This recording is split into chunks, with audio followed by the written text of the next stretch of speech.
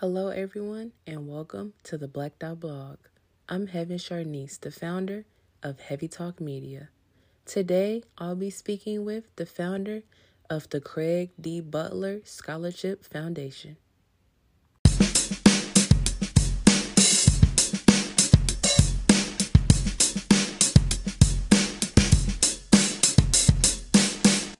So just start with telling us more about you.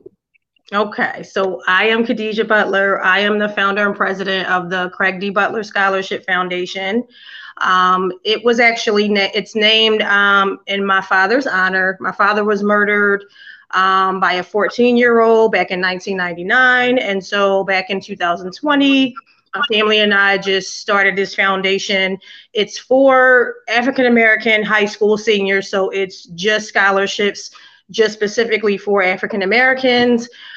In Philadelphia, we're trying to branch out at some point, but that's where it actually started. I'm also an author, wrote my first book because of it, wrote my second book. I got the third one coming, and I'm gonna kind of stop from there. I'm gonna stop from there. So tell us about the actual scholarship. What's the impact that the scholarship has had thus far? Oh man, so it's crazy because it literally took on a life of its own. Like if you would have asked me about going into the nonprofit space, I had no idea how any of it worked. That's actually how the book started, like to pretty much let everybody know what my failures were, like what I did, what I didn't do, like what I learned. But for the most part, the amount of reach that we get from the parents, from the students, youth advocates, it's been overwhelming as far as the responses. And I just wish, that we could do more as far as the amount and our outreach. So tell us about some of your scholars, if you can. Oh, and yeah. So we have to date 7 scholars. Our last one, oh man, she won $1 million in scholarships. I don't even know, like I know part of it just had to do with her story, especially like when I met her. Her biggest thing was about her mom, still being in student loan debt. And I think she started really, really early. But that's the thing I wanted the world to know, that the Black narrative actually exists. All of them are over 3.8 GPAs. All of them are volunteer. They have jobs. One started a business. One wrote a book at 5. I mean, these are like standout students that unfortunately in Philly, you think, oh, there's bad things that happen in Philadelphia, right? But you don't get a chance to actually see, no, like there are some rock stars with this hue. So it's been, I think that's more so been my push. I want to make sure everybody sees that. So if someone wanted to apply for the scholarship, talk about the actual scholarship process, application process. Okay, so that's, if they want to apply, they can go on our website. They can go to our website. We do a lot of in-person events as well because, another piece of our pillars are, gun violence advocacy. And so we do go to a lot of events that way. So they can either apply, like we'll, provide a couple of written copies, but they have to, as far as the eligibility, have to be African American. Right now, they either have to go to a Philadelphia school or be from Philadelphia. We ask for at least minimum 3.0 GPA, 2 reference letters. We've kind of nixed the whole SAT, ACT thing since now a lot of colleges are test optional. And it's also for trade schools as well. We haven't gotten any applications yet for like trade schools, beauty schools, and your essay. And so that's pretty much the eligibility criteria. But of course, we want the ones that stand out. Like I always say, like when people ask me about what I'm looking for specifically is who can carry on my father's legacy. Like if I look at this person and you're saying you're a CDB scholar, you have such, and all of them have thus far, like they have stand out, just thinking about their lives in general and like what they're actually pursuing. But for the most part, that's really what the eligibility is. And it's really about, not to pit them against each other, but who is coming with the strongest application. So I want to go back to a point that you made about the gun violence advocacy. Talk a little bit about that and what role your foundation has played in that. So the biggest thing is we get invited to a lot of, I want to say, community events. Like, people want to know that there's organizations out there that are redirecting the youth focus, because the reality is that that is the unfortunate circumstances of what we live in Philadelphia. But at any given time, if they have something like some hobby, some form of something that's taking their mind off of their current circumstances, and instead of them being in, where they are as far as where they live, they are going to an after school program. They are going to different programs. And so we get invited to these community events so that people know that we do exist. Part of the biggest thing we just started doing now is scholarship workshops. So sometimes we'll have, like, I partner with 100 Black Men of Philly, and with them, like, they'll bring mentees in to kind of say, hey, like, if there's high school seniors or there's parents, we want people to, like, they don't have to, they can come in on a Saturday morning and fill out a scholarship or figure out what scholarships are, versus I'm going to be in the street watching another friend of mine dying. So it's really about just those events. Every year we do the MLK anti-violence event. So that's coming up in January, and just a host of other things. I'm trying to say no, but I can't. So I want to go back to what you just talked about. Tell us about your MLK, I believe you said Walk of Violence event. Well, so we partner with Girard College, and every year they have a anti-violence and representation of MLK. And so last year we tabled, there were a ton of seniors that came over and picked up applications. The biggest thing though was, hey, if you need to sign up for a scholarship or a workshop, if you just want to know where it is, we really just wanted people to know, like, that we were there as far as the resources that were there. But there were a few other community organizations that were there as well.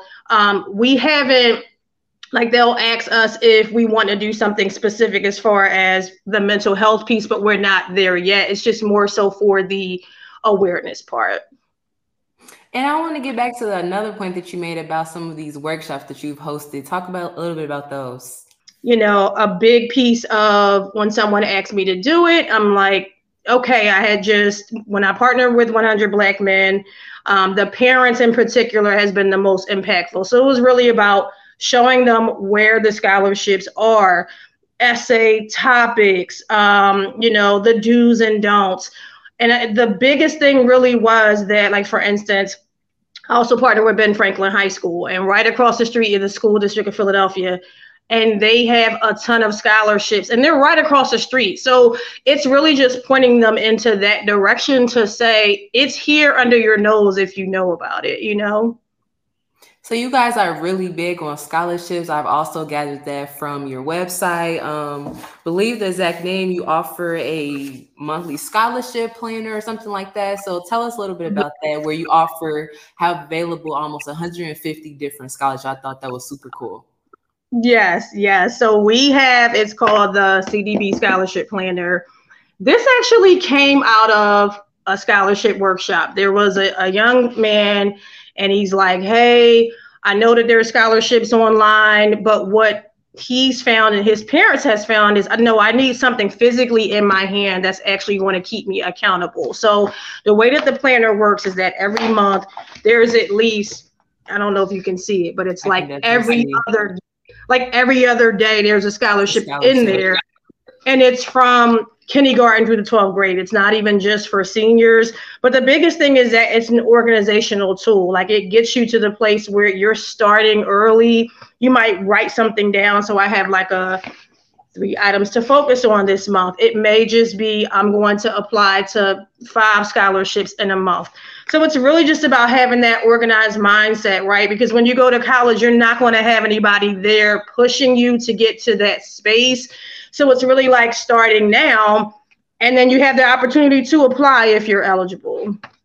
So we clearly see that scholarships are a big important thing to your foundation. So what do you think that the role is that, scholarships play, whether it's middle school or college, at the college level? I think the biggest thing is when we think about some of the scholars and they come to us and say what the impact is going to make as far as I can really enjoy my college experience. I'm getting out of that cycle of poverty where I live. I'm a first generation college student.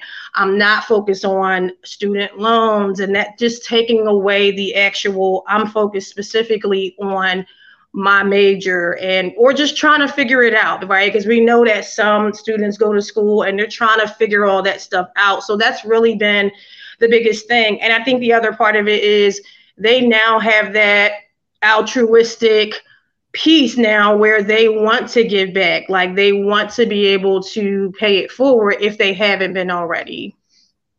That's a really good point that you made. So in talking about your planner, I want to talk about your book because I also saw a little bit about that, laying the foundation brick by brick. So talk a little bit about your book and just the origin of that. So this actually started, and the first sentence I put in here was like, I didn't want to write a book. I didn't. Like I had got this magazine cover and, people just wanted to know who we were and about my dad. And, the biggest thing was like, oh, maybe I'll pull out an ebook. I was seeing that in a lot of foundations, like just, to promote and bring awareness. And so I had met a publisher and I was like, no, I'm not doing it. Like I'm just not. But the biggest thing that I realized is that it was a healing tool for just thinking about the trauma that I experienced with my father's murder. Like for the longest, I think I thought I was healed from that because I went to therapy. It was 20 years ago. So to me, I'm like, I should be over it, right? But it was like there were a lot of late nights and early mornings that I'm recollecting, like, just thinking about a lot of things. And I'm crying, like, and I couldn't understand why. So I felt like if this is the impact that it's having on me, it's probably going to impact, especially those that are in Philadelphia.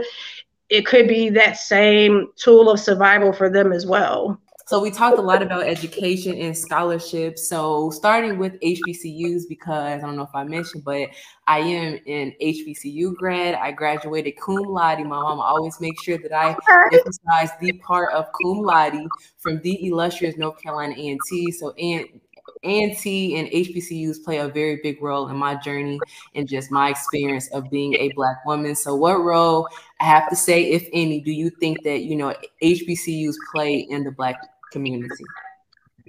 So it's interesting. My third book and second planner is going to be specifically it's the college edition. It's primarily going to be HBCUs because pretty much a lot of and I try not to be so biased, but at the same time, like it's something it is, like you said, for as biased as far as that being, your mantra, but that's specifically what we need because we are not offered those same opportunities, even for some of the bigger scholarships. I definitely think culturally there's a lot that we learn. And I still say to this day, like I went to a PWI, but I feel like at that time they weren't promoting HBCUs as if they weren't the best choice at that time for us to go to. But I think specifically, and as you said, you starting it because of George Floyd, to really get a chance to see this is the world that I'm living in right now. And you don't get a chance to really understand that culture unless you're surrounded by that. So I definitely think the HBCU piece plays such a huge role. I agree. And just a question to just lighten it up. We always ask all of our interviewees this question because we often just hear this term referred to in the Black community. So what are you bringing to the cookout? I'm bringing the mac and cheese. I know, look, people be talking about that mac and cheese, but listen, on everything, I'm the mac and cheese person. Like, I absolutely love it. Not the mac and cheese. I hope it's good now. The mac and cheese is the key part of the cookout. It has to be good. Right. It's certified. Okay, I'm gonna have to take your word on that. Well, this is a great interview. So for those that want to support you or your foundation, let us know what are some ways that we can support your foundation, or how can we support a scholar?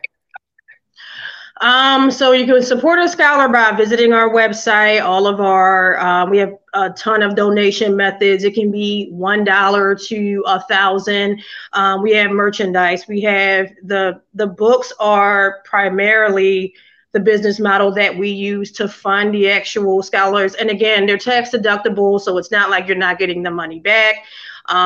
If people want to follow us on social media as well at CDB Scholarship in order to learn just more about us.